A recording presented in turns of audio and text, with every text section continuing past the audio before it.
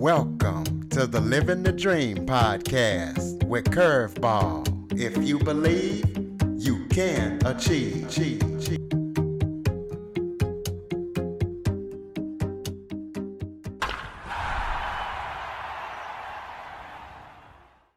Welcome to the Living the Dream with Curveball podcast, a show where I interview guests that teach, motivate, and inspire.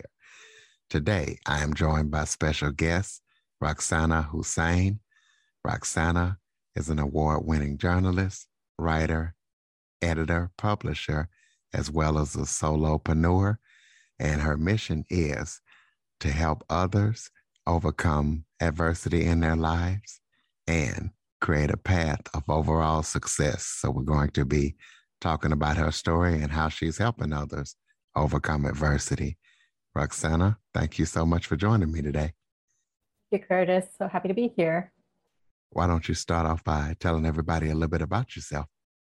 Of course. So yes, my name is Roxana Hussain. I live in Los Angeles, California. I am an editor, writer, freelance journalist, and now also a publisher. I have an online travel magazine that I publish monthly. And yes, I work with media firms and corporates both on any of their copy requirements. My background, though, I was born and raised in India, partly also in the Middle East.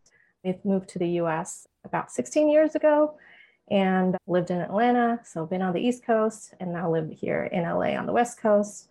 It has been quite a journey moving from another part of the world to the US and figuring out a life here and professional success as well. And so it has been part of my experience, and I try to teach others from what I have learned, the lessons learned along my professional journey, ways to, network and use introductions and be able to find the professional success that they would like to.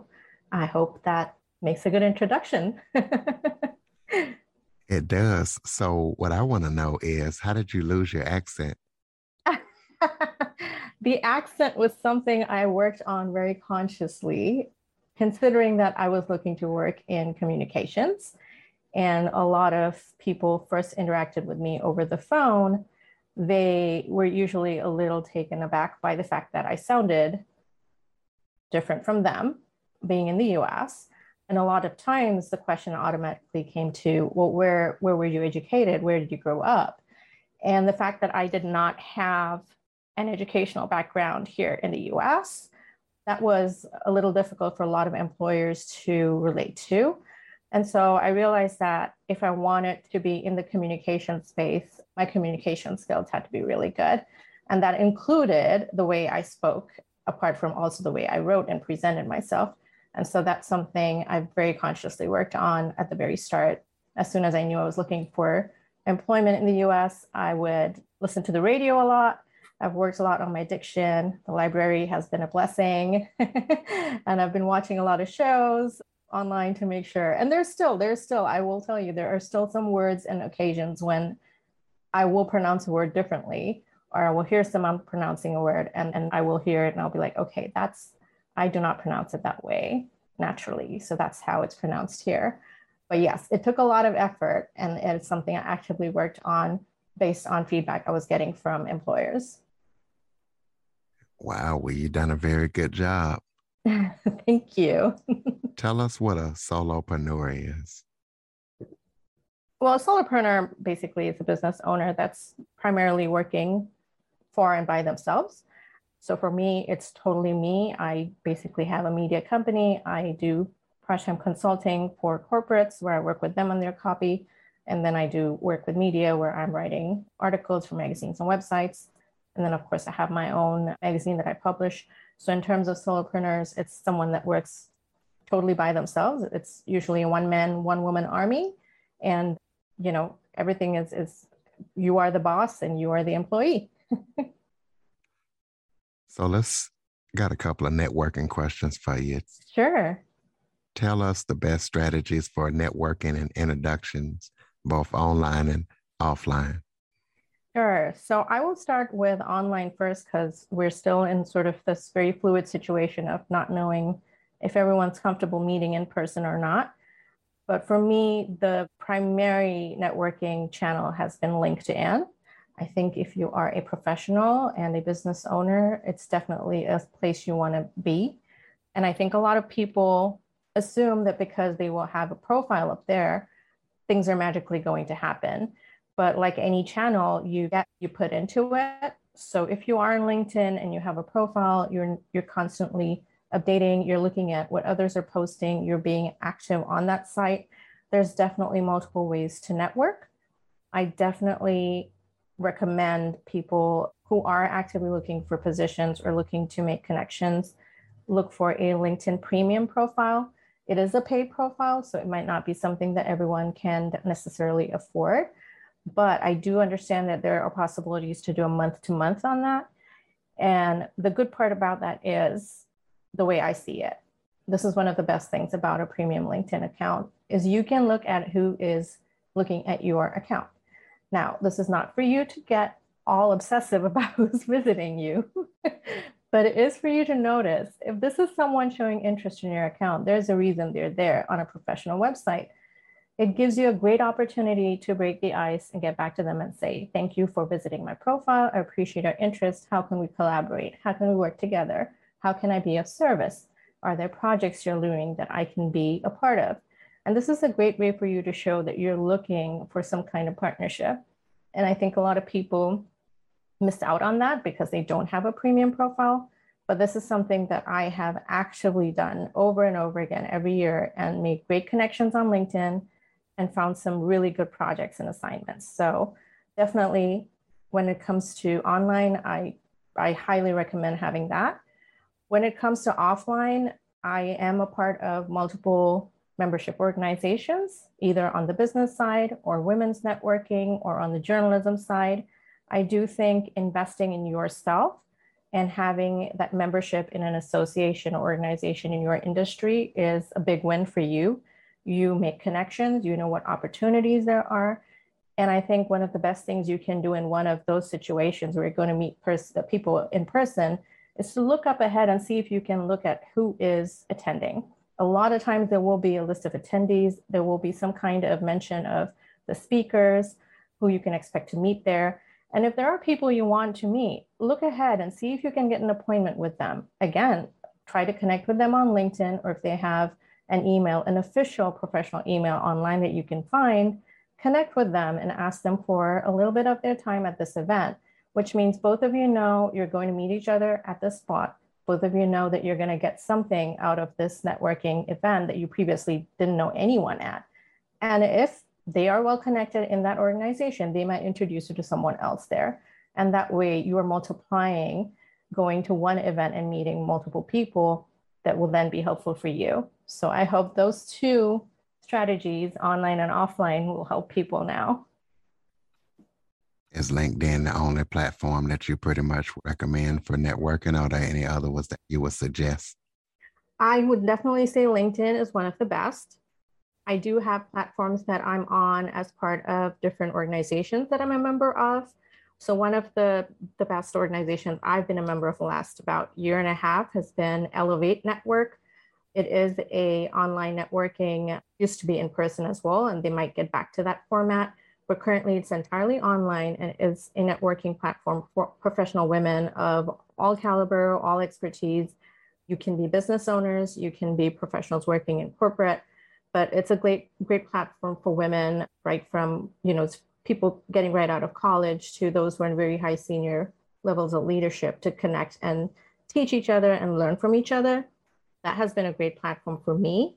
I would definitely say if there is a chamber of commerce around where you live that you are interested in becoming a member of, I would recommend that. Again, it's very local, so you will meet a lot of local connections out of that. And then on the journalism side of things, if anyone listening is into journalism and editorial, I will definitely say two organizations that have been very helpful for me has been SPJ, the Society for Professional Journalists, and another one is the American Business Publications Editor Society. So those two are great for the editorial side. Well, give us some effective strategies on creating a freelance business. I would definitely say start with what you have and what you know. Look at what it is that you are good at that you would like to turn into a business. Now, a lot of people imagine, and this is probably the biggest mistake most of us make going into freelance businesses, is we assume that because we like to do something in our free time or for leisure, that we're going to enjoy doing that for pay. And that's not the same.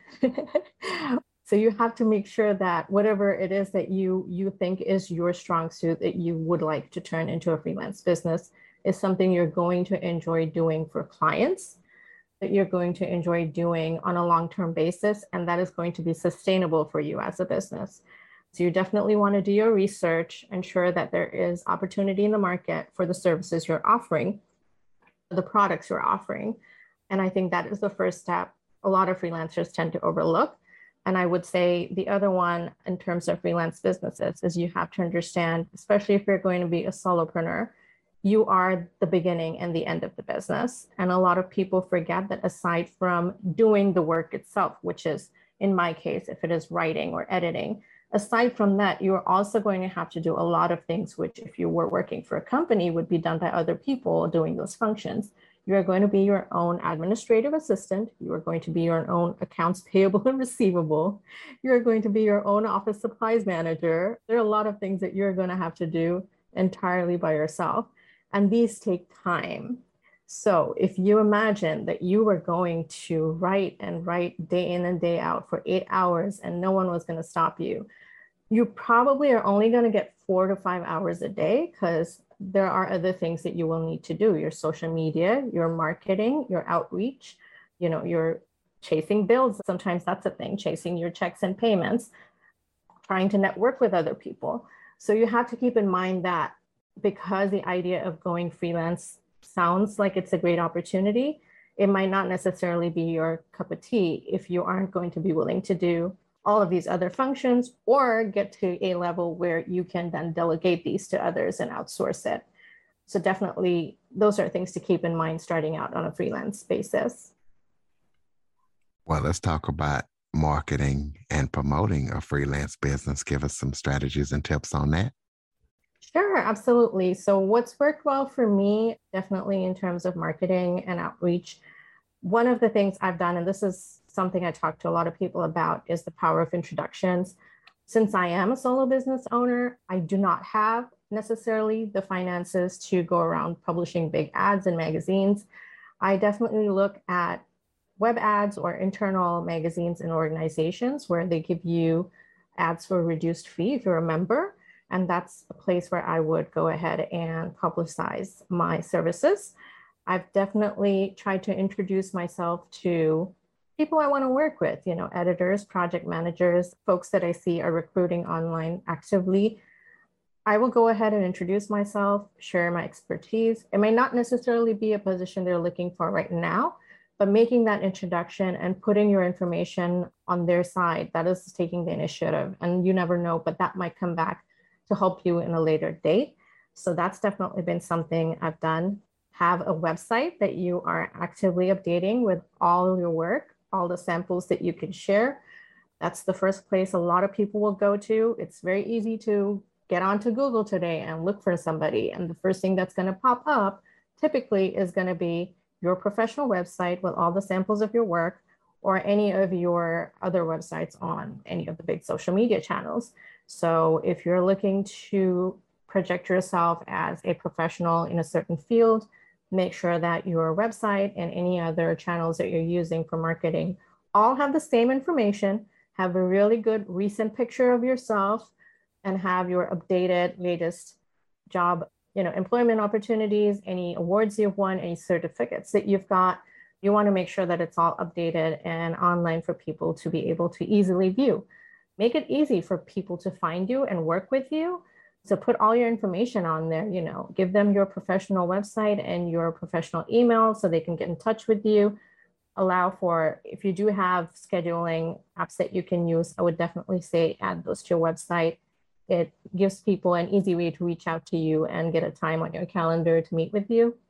So those are some of the things that have worked really well for me, as a really good website, making sure that you've got updated information on all your platforms, and introducing yourself to people, doing those introduction rounds whenever you can. Let's talk about mental health and freelance businesses. Oh, Why yes. why is mental health such a hot topic among freelance business owners? Among freelance business owners. So if you heard the previous answer I gave to all the things you have to think of when you are starting out with a freelance business, freelancers take on a lot. There's so many things that you have to keep in mind. And you might, at the end of it, find yourself overwhelmed. You might find yourself burned out. The process of setting up a business, the process of maintaining that business, ensuring that you have a good enough client list that the money is coming in constantly, right?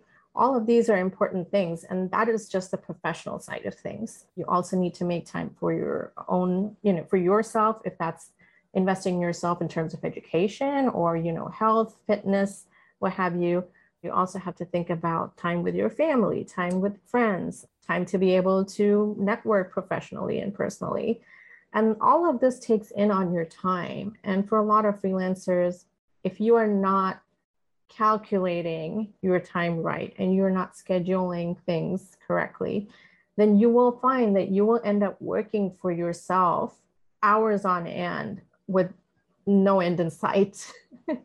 And that definitely adds to the mental health and the mental strain. And that is why it's such a big topic going around right now, especially with the last few years of the pandemic. It has been hard for a lot of freelancers because in my case, in journalism, in editorial and publishing media, a lot of the print outlets have shut down.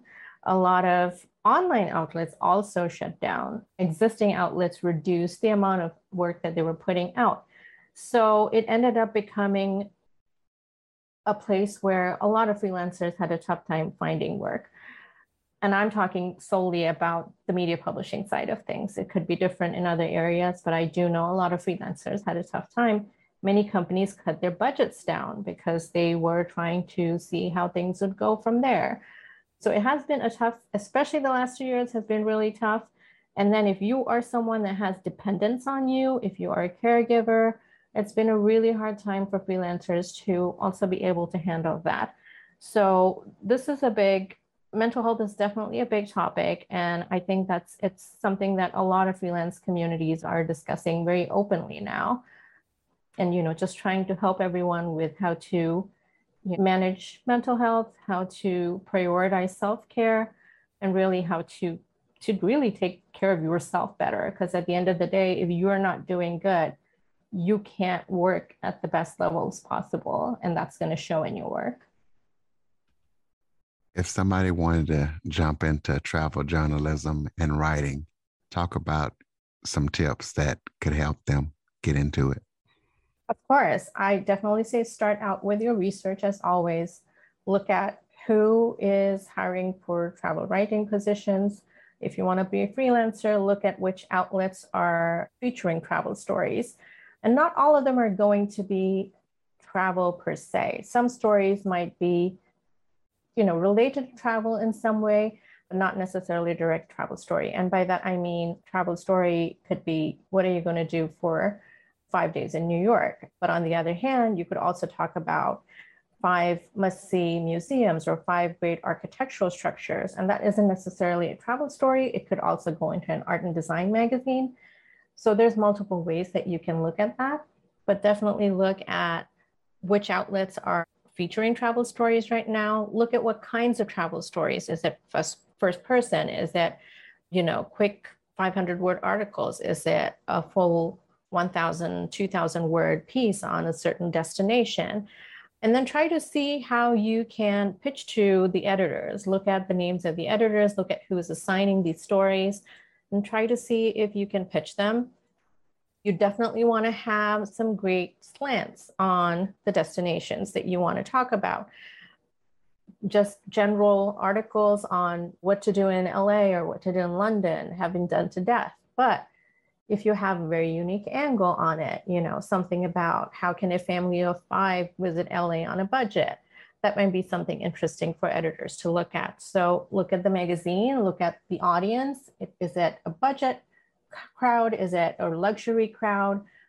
take a look at what kind of story slants they have going on, and then try to go in and pitch your story to the editors there. So definitely do your research. That's a big part. Have a very good story slant to pitch to the editor. That is also a big part. And then this goes generally, and doesn't have to do necessarily with freelance writing, but be professional in the way that you work. So if you get a certain project from an editor, make sure that you're following everything they're telling you, have your work submitted on deadline, and just make it easy for them to work with you, so that if you've been able to make that connect the first time, and then another opportunity arises for them to assign you work, that they will think of you because it was so easy to work with you. Well, I know you've done a lot of traveling in your lifetime, so tell us about the most inspiring places that you've traveled to. Oh gosh, how much time do we have? And I will tell you, I have not traveled to very many places. It's been quite few compared to a lot of folks out there that are full-time travel journalists. But I will say some of the most inspiring places, oh my gosh, I think visiting Poland was amazing. A lot of people forget Poland is really one of those hidden gems in Europe that many people do not visit.